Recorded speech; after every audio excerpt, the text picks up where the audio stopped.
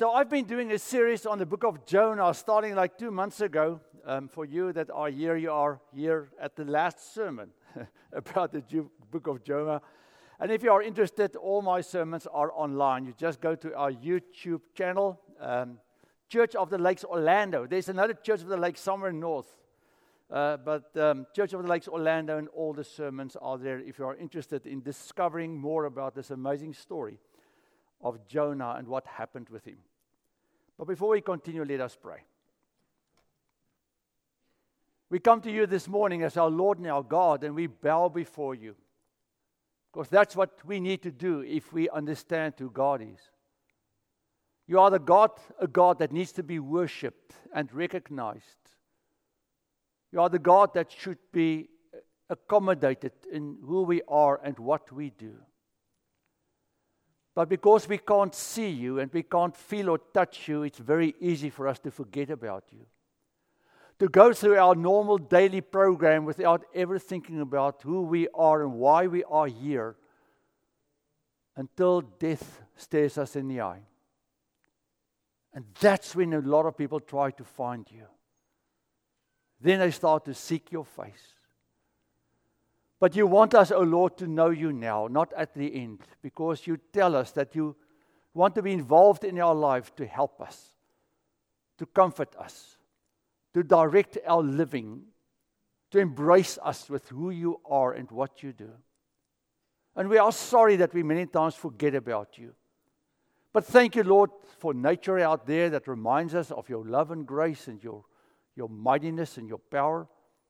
But also thank you, Lord, for churches like ours that wants to introduce and remind people again of the love and grace of God. As we're going to look at this section in the Bible today, I pray, O Lord, that these words that came from the Word and from me today will be of meaning to all of us who are in attendance here. Please do the work in our lives that you as God wants to do and need to do. We ask this in your name, in the name of our Lord Jesus Christ. Amen.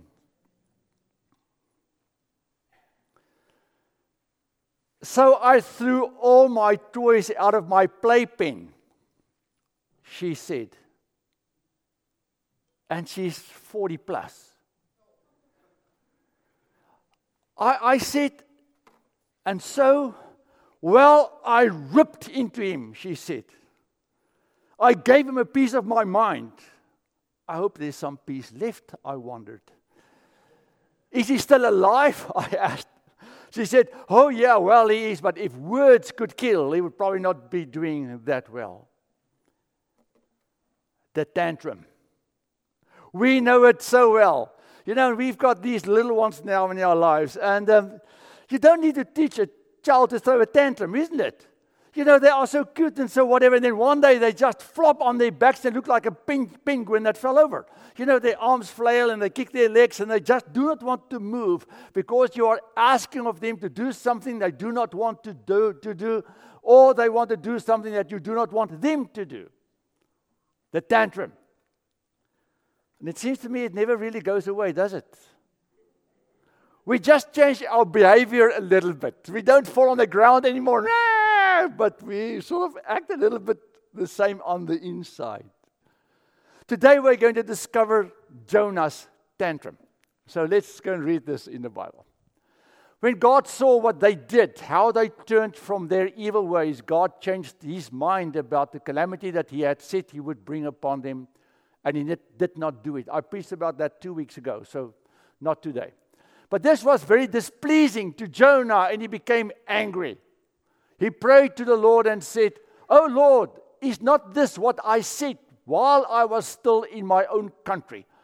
That is why I fled to Tarshish at the beginning, for I knew that you are a gracious God and merciful, slow to anger and abounding in steadfast love, and ready to relent from punishing. And now, O Lord, please take my life from me, for it is better for me to die than to live." The Lord said, "Is it right for you to be angry?" Then Jonah went out of the city, sat down east of the city, and made a booth for himself there. He sat under it in its shade, waiting to see what would become of the city. the Lord God appointed a bush and made it come up over Jonah to give him shade over his head, to save him from his discomfort. So Jonah was very happy about the bush. But when dawn came up the next day, God appointed a worm that attacked the bush so that it withered. When the sun rose, God prepared a sultry east wind, and the sun beat down on the head of Jonah so that he was faint and asked that he might die. He said, "It is better for me to die than to live." Hey, this Jonah.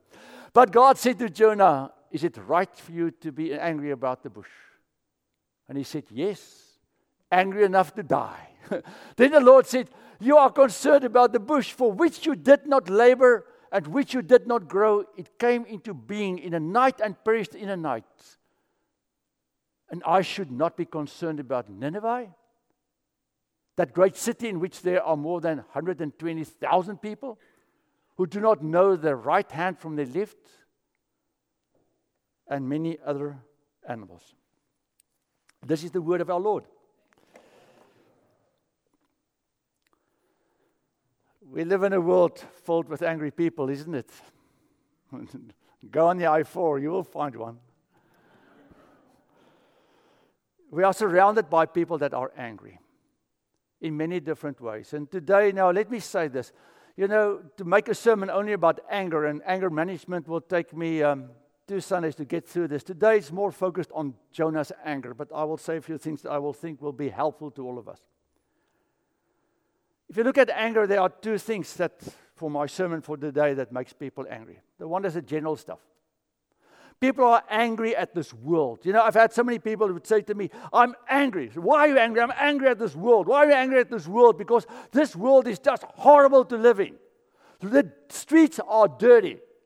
You know, the politicians are crazy. They are corrupt. You know, I can't want to hear anything about COVID anymore. I don't want to hear about masks anymore. I don't want to hear about this anymore." All of these things make people extremely angry. You know, I read some statistics that in the first 4 months of this year, more people were thrown off planes because of their bad behavior than in the last 5 years. Because people are angry. Why do you want to get in a fight about a mask? But people would fight to be thrown off the plane because of a mask. Well, whatever. All this general stuff that makes people upset. That's true for me also. Sometimes I turn on the TV, I say to my wife, "Look at what the world is doing," you know. Then there's specific anger. Those are the things that, the first one you can't do that much about. You know, it's stuff that really touches your life, but you can't really change it immediately because it's what's going on in the world around us that makes you upset. The second one is more where you can have a little bit more control. So I'm angry at my spouse. I'm angry at my parents. I'm angry at my children. I'm angry at my neighbor because they are doing something that drives me nuts. I'm angry at a specific person that I work with that is doing stuff, a boss of mine or whatever, co-worker, whatever. So there's a person there that's making me angry, and I'm frustrated because I can't really control this person and the control that this person actually then have over me. Jonah has a similar problem. He's angry at the world. The world in that day of age was controlled by the Ninevites, by the Assyrians. The Assyrians were really a bad lot of people. They were sort of controlling the known world at that point, and they were doing it with terror. They killed a lot of people, and they destroyed a lot of cities, and they removed a lot of freedoms from a lot of people. And the Jews knew they were in trouble in Israel because the Assyrians were constantly on their borders. You know, they already started to mix with the northern kingdom, and now they are here at the southern kingdom. So they know they are sort of in trouble, and Jonah hates this lot. He looks at them and he says, well, they are not God-believing. They are just horrible in what they do. I don't want them to be around. I just hope they all, with respect, go to hell.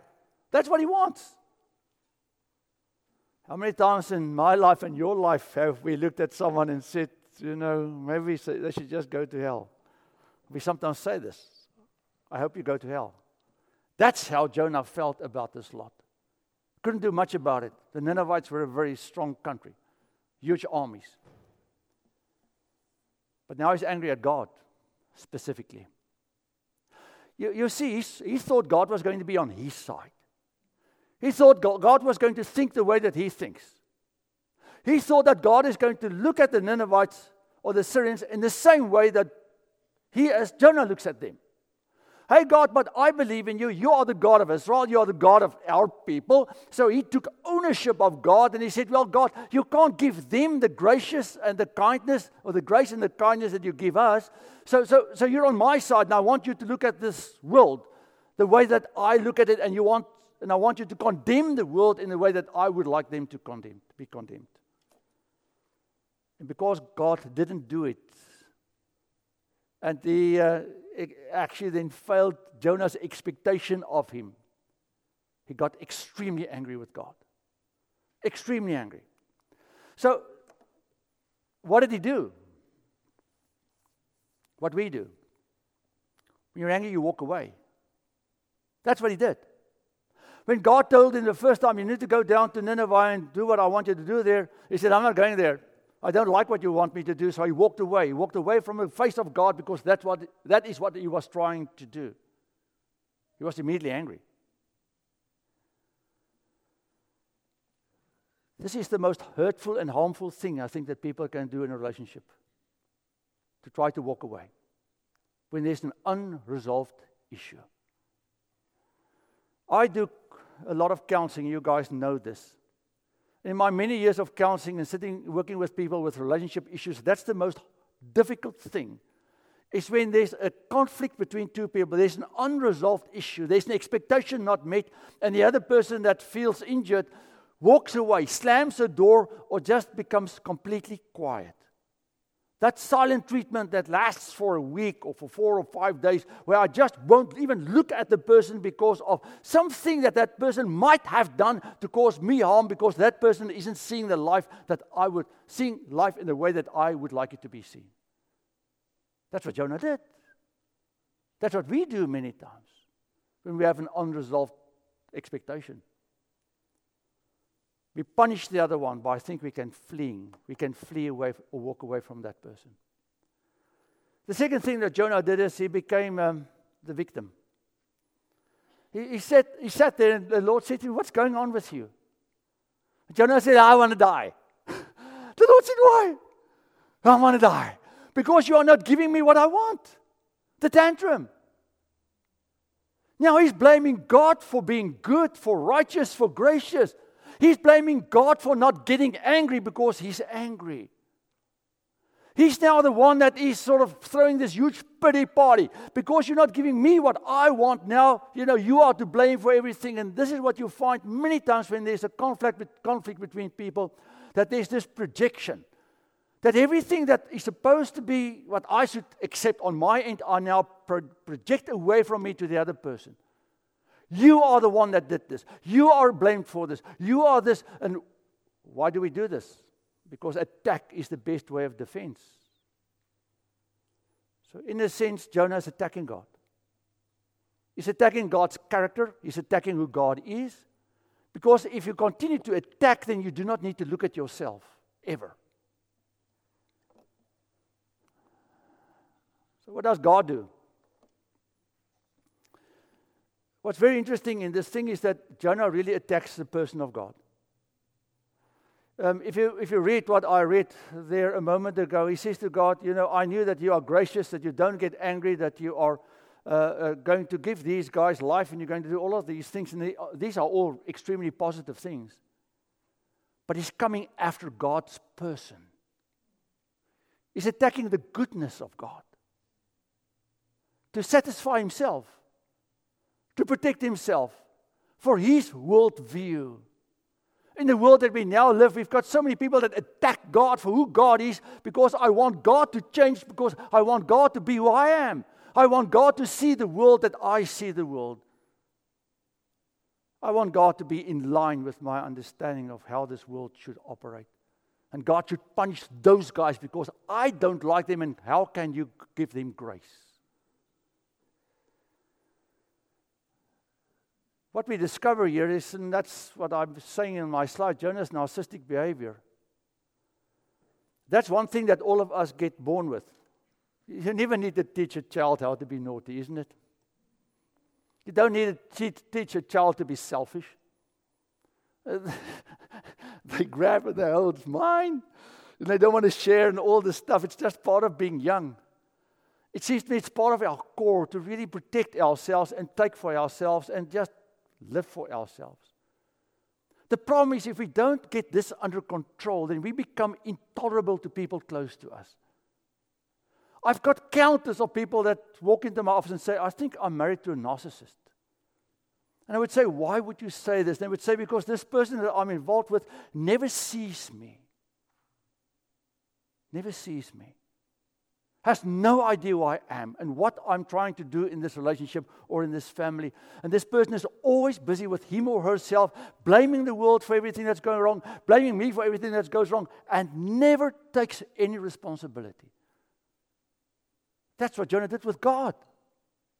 That's exactly what he did with God. What is God's response? Jonah, is it right to be angry? You know, I've taught this to lots and lots of groups and people in my life where I say to them, you know, if anything happens in any relationship, ever, anything that bugs you, irritates you, or concerns you, never make a statement. Always ask a question. But don't answer the question. Because that's what we do. What's wrong with you? Are you mad again? You know, you're always mad at... So we're answering the question. We don't give the other person an opportunity to say what he or she actually is experiencing at that moment. Because I've already decided, so I am asking a question, but I'm answering my own question. A gazillion years ago, there was someone in our church in South Africa where I'm from. We were 4 pastors, and I preached on a Sunday, and we had 2,700 members. So we had in one service 1,000 people. And then we had another service with 600 or 700 people. And I heard on that Monday that the guy was really angry about something that happened at church. He stormed into our church office and yelled and cussed, and I do not know what. And they called me and said, this guy's upset. I said, I do not know this guy because we have a big congregation. So eventually I found out where he lived. And I went to his house, and I knocked on the door, and he opened the door, and I looked at him, and I said, I'm sorry. He said, for what? I said, I have no idea. But I'm sorry, because I know you're upset. Help me understand. I didn't say a word about what he said about the pastors in our church, in that church office. That would not be helpful at this point. Help me understand. Then the story came out about a brother of his that had an injury, was in a different church, wasn't really helped. And it's a story, he was more mad at God and at the church than at us. But I didn't know that. And then the story came out, he started to weep. This guy became a committed Christian in our church, involved with everything, because for the first time he felt that somebody saw him. Not that I'm just great. I learned this stuff. So maybe when you're at work and somebody makes you really angry, before you respond, maybe you should ask a question. Help me understand what happened here. Maybe if your spouse or your children or your parents drive you nuts and you want to, you know, tantrum. God asked a question. Okay, 11:12. That's the time now. You are concerned about the bush for which did not labor, which you did not grow. It came into being a night, perished in the night. Whatever, all of this, you read this, the object lesson. So, Jonah sitting outside, God gives him a bush. Jonah, and it says, he's happy. He's so narcissistic. You know, now I've got my bush. Yay, cool. God takes the bush away. Let me die. Again, he's ready to die. He's really stupid, with respect. So what do we learn out of this thing? There's good anger and there's bad anger. You know, the Lord got upset about what was going on in the temple, and he cleared the temple out with what they were doing because it was righteous. They were causing God's kingdom harm. It's okay to get angry about stuff that is really wrong and harming people and hurting the kingdom of God. But what does the Bible teach us about anger? If you get angry, do not sin. There it is. And then Paul also says, and do not let the sun go down over your anger. That means that I can't punish someone with a silent treatment for 2 days or a week or whatever. If I've got a problem with you or with me, we need to talk it out. We need to sit and say, hey man, what is going on? And keep your mouth shut and listen for a moment what the other person is saying. Then there's bad anger. Bad anger is when I do not really have the right to be angry. I'm just angry because I'm a person. That's why I need to control myself. That's why I need to look at myself, because that is what the living Lord was teaching Jonah in this object lesson. He said to him, Jonah, here you sit. You're angry about all of those folks that's going to die because you don't like them. And now I give you a tree, and you're happy about your tree that I'm saving you, but you don't allow me to save others. It's all about you, Jonah. It's all about you. And when I take the tree away, then you want to die. You wanted them to die, now you want to die. So what are you trying to do here? Trying to tell me that I am, that's now Jonah, the most important person in your kingdom. And then God comes and he says to them, or to him, I'm God. I'm God. And you are not. And Jonah, you will need to learn to look at life through my eyes a little bit. My final slide. No, is it? I think so, yeah. My final slide. To look at life through my eyes. Your most powerful testimony is how you treat others after the church service is over. It's not yet over, soon. Go therefore and make disciples of all nations, baptize them in the name of the Father, Son, and of the Holy Spirit. What the living Lord is teaching Jonah here, he says, Jonah, I want you to look at the world through my eyes. What the living Lord is teaching you and me here today is that enemy of yours in your family, in your workspace, wherever you operate, is mainly the person maybe that God wants to save. That's why you're a part of that person's life. God sent Jonah, who hated the Ninevites or the Assyrians, to that city to go and tell them that God wants to save them if they would just turn their lives around. And many times I've asked myself in my life, why are we surrounded by all of these weird, strange people? And I realize I'm surrounded by them because I am their only hope. Because God has given me His gospel to share with them. If I'm silent, I'm actually not doing what God is asking of me to do, because I'm looking at them in the way that I want to look at them, not in the way that God is looking at them. What God is asking of us is to, when I wake up in the morning, and I look at my family or my spouse, or I look at my neighbors, or I look at the people that I'm going to face today as I'm going to work, to for a moment not think only about myself, about all the hurt and the wrong and the harm that they've caused me, but for a moment, look at those people as an object lesson, as people that God brought into my life. And God gave us my tree, that's my house that I can live in. God gave me a car, that's my tree that I can sit in when the sun shines down. God can take it away, all of this. But God gives us our houses and our cars and everything we have. He says, because I'm God, I want to give this to you. All I ask of you, look at the world in the way that I would like you to look at it. Forget yourself and look at God. Amen.